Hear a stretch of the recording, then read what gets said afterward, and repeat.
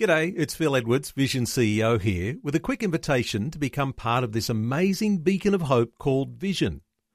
Together we can put our love into action to help people of all kinds build or rebuild their lives on the truth of God. Please consider the part you can play during our upcoming Visionathon appeal, remembering that it's your support that makes Vision possible, including this podcast. This podcast is made available by Vision Christian Media, thanks to the generosity of our supporters. Your donation today means great podcasts like this remain available to help people look to God daily. Please make your donation to Visionathon today at vision.org.au. Today with Jeff Vines, author, pastor, apologist and Bible teacher, with a straight-talking message from the Word. Jesus agrees that we are all unclean before God, but he strongly disagrees with these religious leaders. What makes one unclean?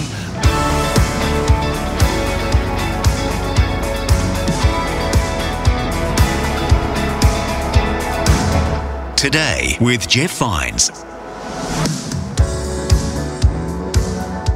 Hello and welcome. My name is Bill. Thanks for joining me on Today with Jeff Vines. In this episode, Pastor Jeff is getting deeper into the book of Mark. Today, he's in Mark chapter 7. This is where the Pharisees, the religious folk, confront Jesus about cleanliness. Now, we're all very much aware of hand washing these days, but in this passage, Jesus has a different view of what makes us unclean. Let's hear from Pastor Jeff now on Today with Jeff Vines.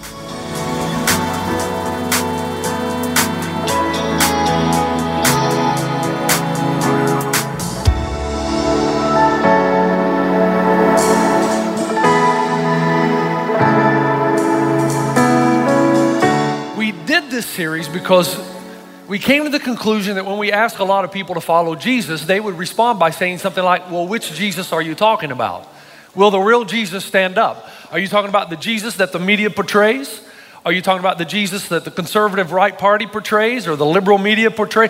Which Jesus are you talking about? So we wanted to go back to an objective source, somewhere where we could go that we could know what Jesus is truly like. And it's truly been a remarkable series.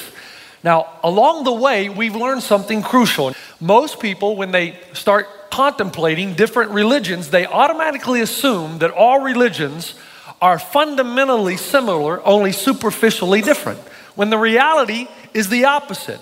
Religious systems, by nature, fundamentally contradict each other. They are fundamentally opposed to each other and only superficially similar. Now, when you bring Jesus Christ into the whole measure, then what you have is a completely different philosophical faith system. And we've been learning about the distinctions between Jesus and other faith systems or philosophies. But I want to tell you something. This is the mother of all distinctions. And right away in Mark chapter 7, verse 1, Jesus encounters, guess who? The religious people of his day. And here's what happens. The Pharisees, verse 1, and some of the teachers of the law who had come from Jerusalem gathered around Jesus and saw some of his disciples eating food with hands that were unclean, that is, unwashed.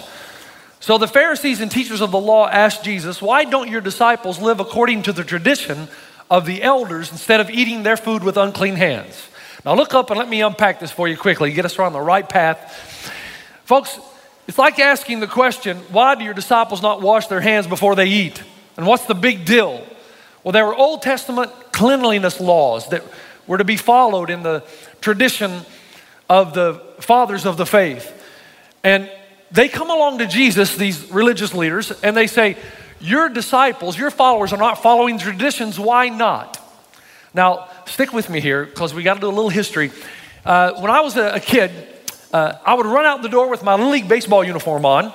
The Little League baseball field was like 5 blocks away. And on the way out the door, moms, you'll remember, my mother would scream at me and she'd say, Jeffrey Allen Vines, you use all 3 names when you're in trouble. Jeffrey Allen Vines, where are you going? I say, Mom, I've got a game in a half an hour, I got to go. She goes, you're not going out of the house looking like that. And she wanted to clean and press my uniform. And I'm saying to my mom, why do you want to do that? Because I'm going to slide into second base within 10 minutes of the game and I'm going to be all nasty. Why would you clean? And she said, that's not the point. And I would say, what is the point? And she'd say, the point is that you do what I tell you to do. Mothers are full of useless information like that.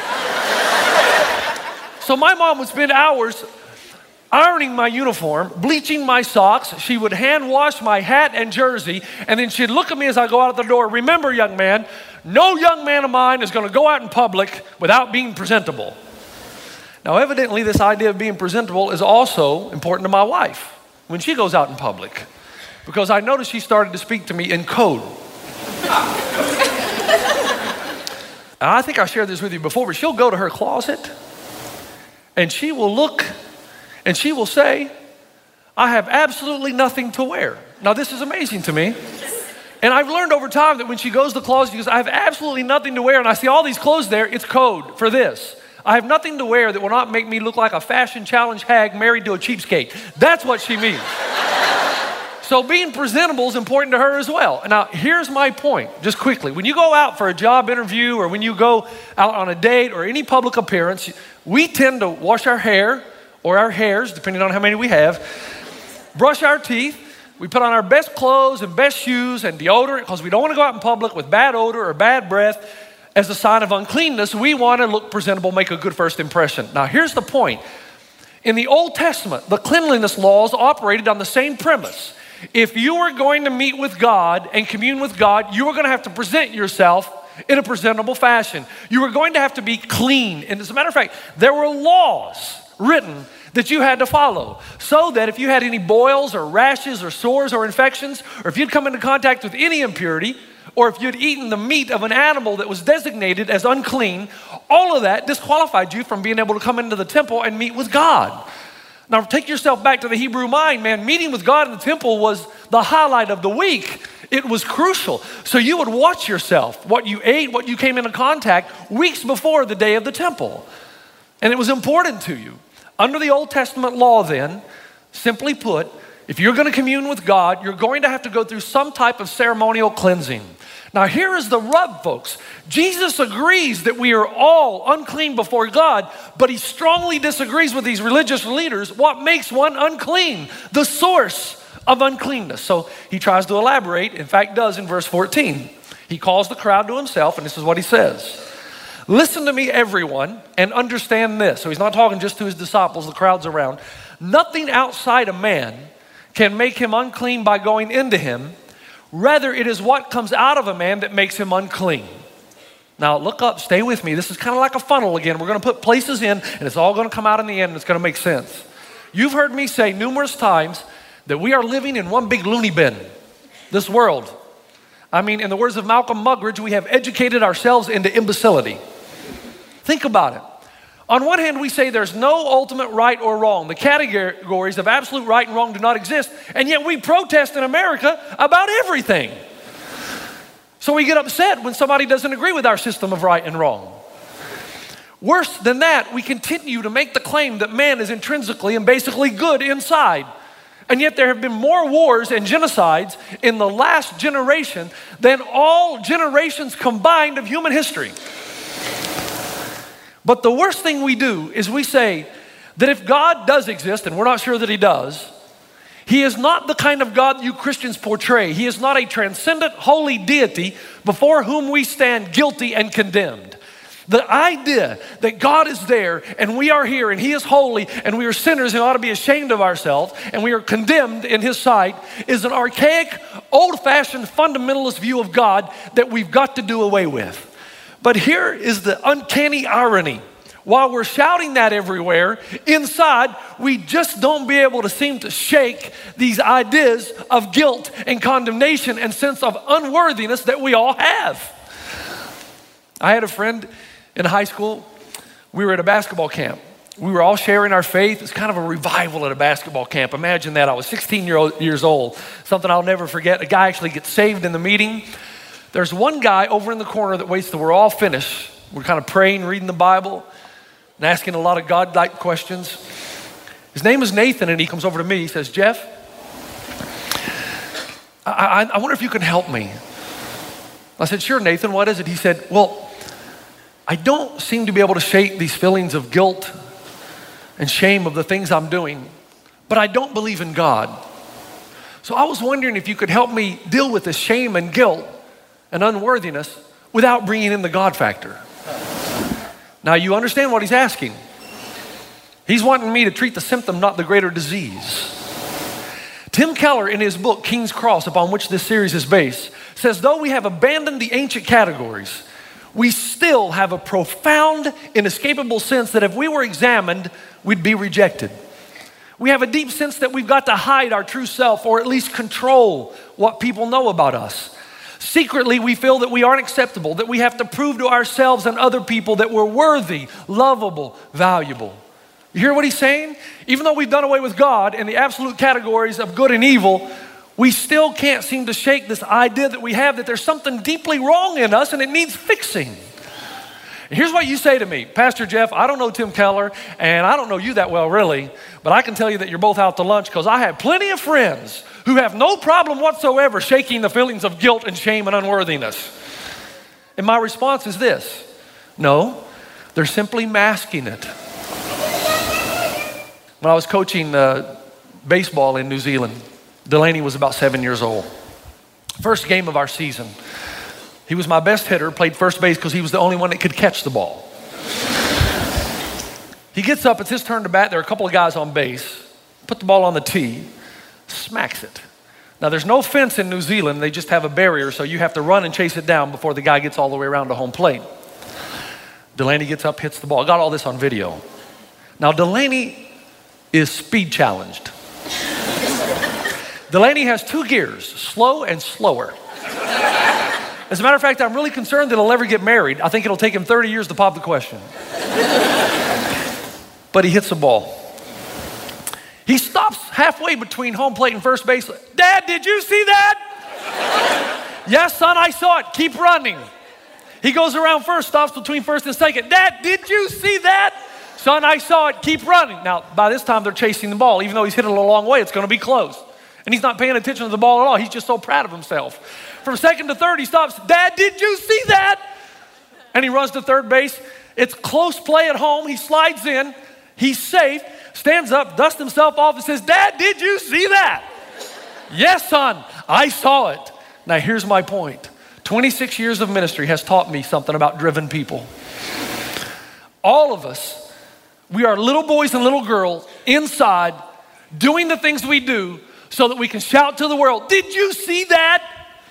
Look at me, I'm worthy, I matter, I'm significant, I'm above mediocrity, I'm not average. And the things we do, the things that drive us is to prove to ourselves we're not unclean inside. We're good. We deserve to commune with God. We're honorable. Look at what we did. We're worthy. I see this on the golf course all the time. They'll put me with players I don't know. And you can learn a lot about a guy when you play around the golf with him. You can learn if he has integrity, if he cheats, does he move his ball? You know, golfers who move their ball think nobody sees them. We see you. Because as we're walking to ours, we're doing this to you. We're watching. And you can determine what a guy's like if he's a good or a bad winner or loser. And inevitably, for some reason at my club, there's a lot of bad winners and bad losers. Now, part of that is because, okay, I don't know how, this may be another sermon for Pastor Jeff called humility, but I'm not a bad golfer, so I do usually win. I'm just saying. So I do learn something about the people that I play with. And oftentimes I will play with people, we don't even know each other, and man, their language is terrible. They'll throw clubs, and they're just so angry. And I'm thinking, it's just a game, man. There's no gambling, no money involved. And over time, I've learned something, that a lot of people will attach themselves to a sport or a hobby, and their feeling of significance and worthiness, that they really matter, is attached to how successful they are in that hobby, in that job, whatever it is. So these golfers, it's important for them to win because inside there's a little voice that says, look at me, I'm worthy, I'm significant, I should be accepted, I should be honored. Look at me, what I can do. I see it through 26 years of ministry. The driven men and women, not all of them, but there's a voice that symbolically screams inside them. They want to say, I matter, I'm worthy, look at what I can do. And if I keep shouting loud enough and long enough, I can quieten this nagging voice inside me that keeps saying that I am broken and in desperate need of repair. So Jesus is saying, I agree with you that there's something wrong inside us, but you're dealing with it, disciples, in the wrong way. It's not what comes from the outside that defiles. It's something inside you. So he goes on, and I love this verse 18. a beautiful Greek word here. He says, are you so dull? That's similar to the Greek word moros that means moron. Are you not thinking? Don't you see that nothing that enters a man from the outside can make him unclean? For it doesn't go into his heart, but into his stomach, and then out of his body. Now, there are many illustrations pastors have that they can't share on the weekend because they kind of border a line, but not now. Because Jesus' comment, if we could do this in the original language, is pretty vulgar. About 15 years ago, a friend of mine, Ron Potter, and I went to watch an LPGA tour event in Nashville, Tennessee called the Sara Lee Classic. And we wanted to see Annika Sorenstam hit a golf ball. She was very young then. And so Ron brought a friend of his that I'm just going to describe, a rather large man, and he loved to eat. Now, let me tell you something, just so you know for the future. You cannot eat 6 or 7 chili dogs and walk a lot. Okay? So if you're eating 6, 7 chili dogs and you've got some chili fries in there as well, the time will come. And so we rush over to the 10th tee where Annika Sorenstam is about to hit her tee shot. She's playing in a threesome, so there's 2 golfers before her.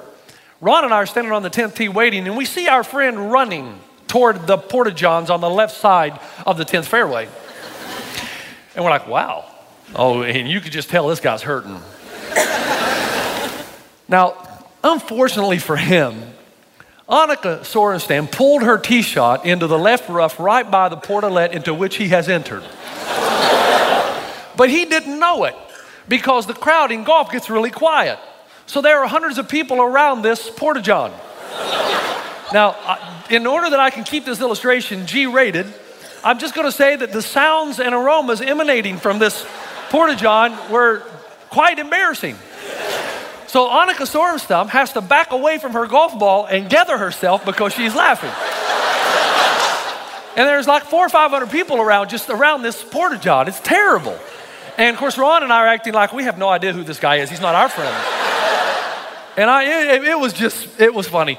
Finally, she gathers herself, hits her shot, walking down the fairway, just smiling. At which point, the timing was uncanny. He walks out of the Porta-John to a standing ovation.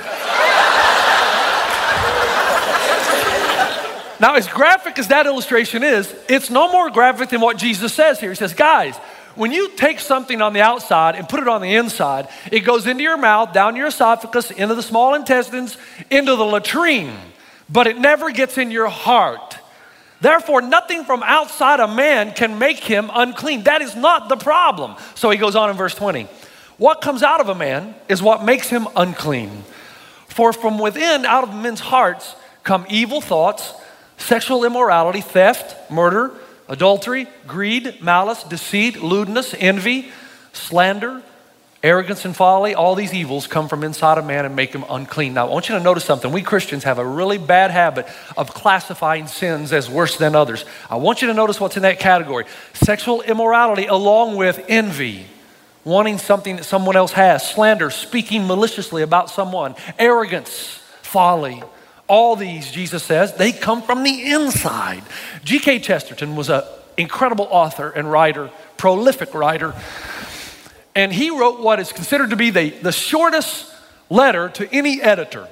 It was the New York Times, and there was an article entitled, "What's Wrong with the World?" G.K. Chesterton read the article and wrote a response to the editor, and here's what he said. Dear sir, in response to the article in the New York Times, "What's Wrong with the World?" I am, yours truly, G.K. Chesterton. I'm what's wrong with the world. You're what's wrong with the world. Jesus is saying, if you want to know why the world is such a miserable place and there's strife among nations and races and tribes and classes, and you want to know why all relations seem to disintegrate, it's because we are what's wrong with it. There's something in us that has to be repaired. And here's the whole point of the passage. As long as you keep trying to address this internal struggle with external means, you will never get rid of the guilt and the shame and the condemnation and the feeling of unworthiness and uncleanness and inconsequentiality. You will always feel until you get that dealt with that you don't matter in the world. And yet here's the problem. Most of us keep trying. There are 2 ways we try to defeat it from the outside. Now this first one's going to scare you. Because the problem with it is it's probably the most popular in the world, and it can do the most damage because it can give you a false sense of security. And the number one way we try to get rid of this uncleanness is by religion. This is the person that says this, you know what? I'm going to get rid of this sense of unworthiness and shame and guilt by going to church every Sunday.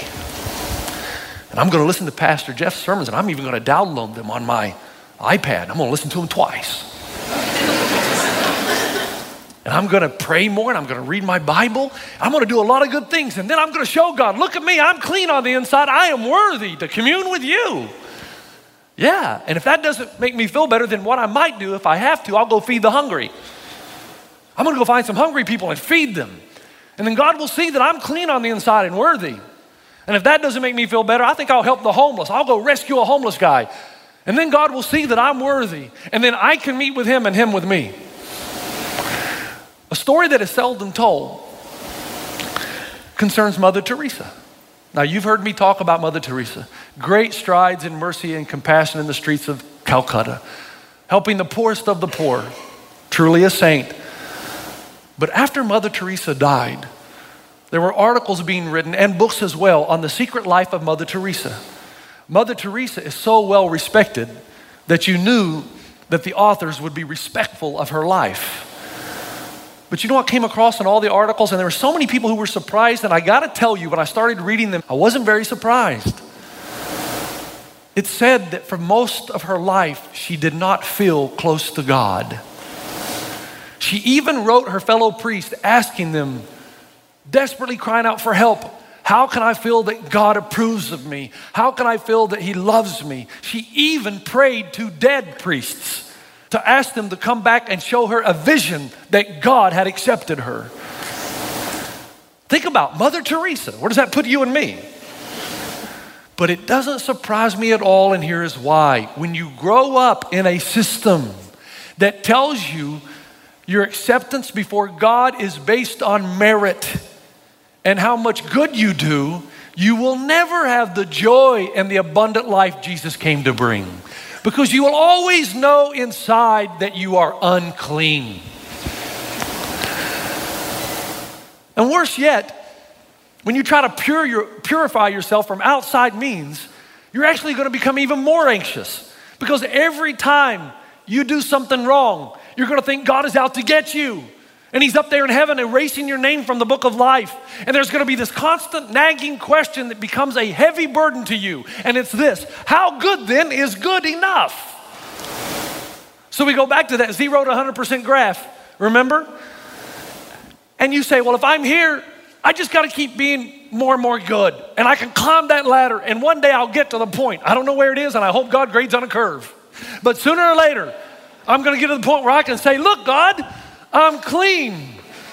I can commune with you now. You can come and commune with me. I'm good. But you always live with a nagging question: how good is good enough?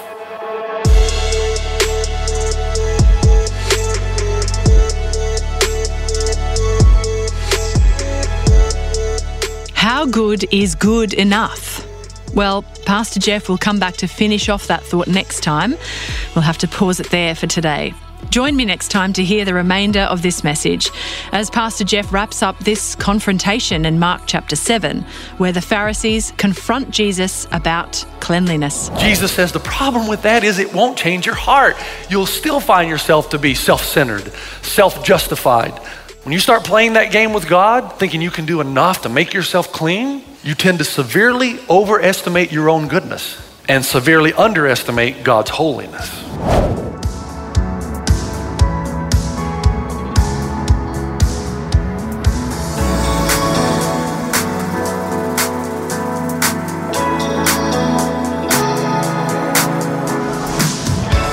Today with Jeff Vines. For more from Pastor Jeff, head to vision.org.au/Jeff Vines.